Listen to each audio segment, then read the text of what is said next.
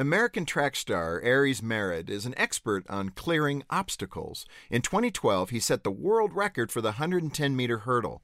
He cleared 10 hurdles in 12.8 seconds. Amazing! Aries says that runners don't usually stumble on open stretches of the track.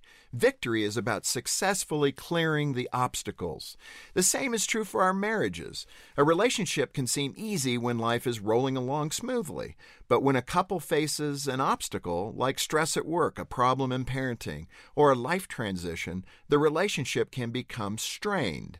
Like every couple, my wife Jean and I have faced our share of obstacles. We've relocated to new cities, raised 2 boys, and dealt with issues in our extended families. One of the biggest challenges in our marriage, ironically enough, was when I became the president at Focus on the Family. I was taking on the leadership role at an organization created to help families around the world. Jean and I pondered questions like, would we be expected to have a perfect marriage, perfect children?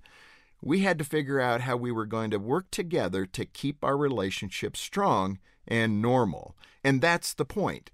Great marriages don't happen by accident. Love and sacrifice are a daily choice. Obstacles can cause you to stumble, or you can work together as a team and turn obstacles into an opportunity so your marriage can thrive. For Focus on the Family, I'm Jim Daly.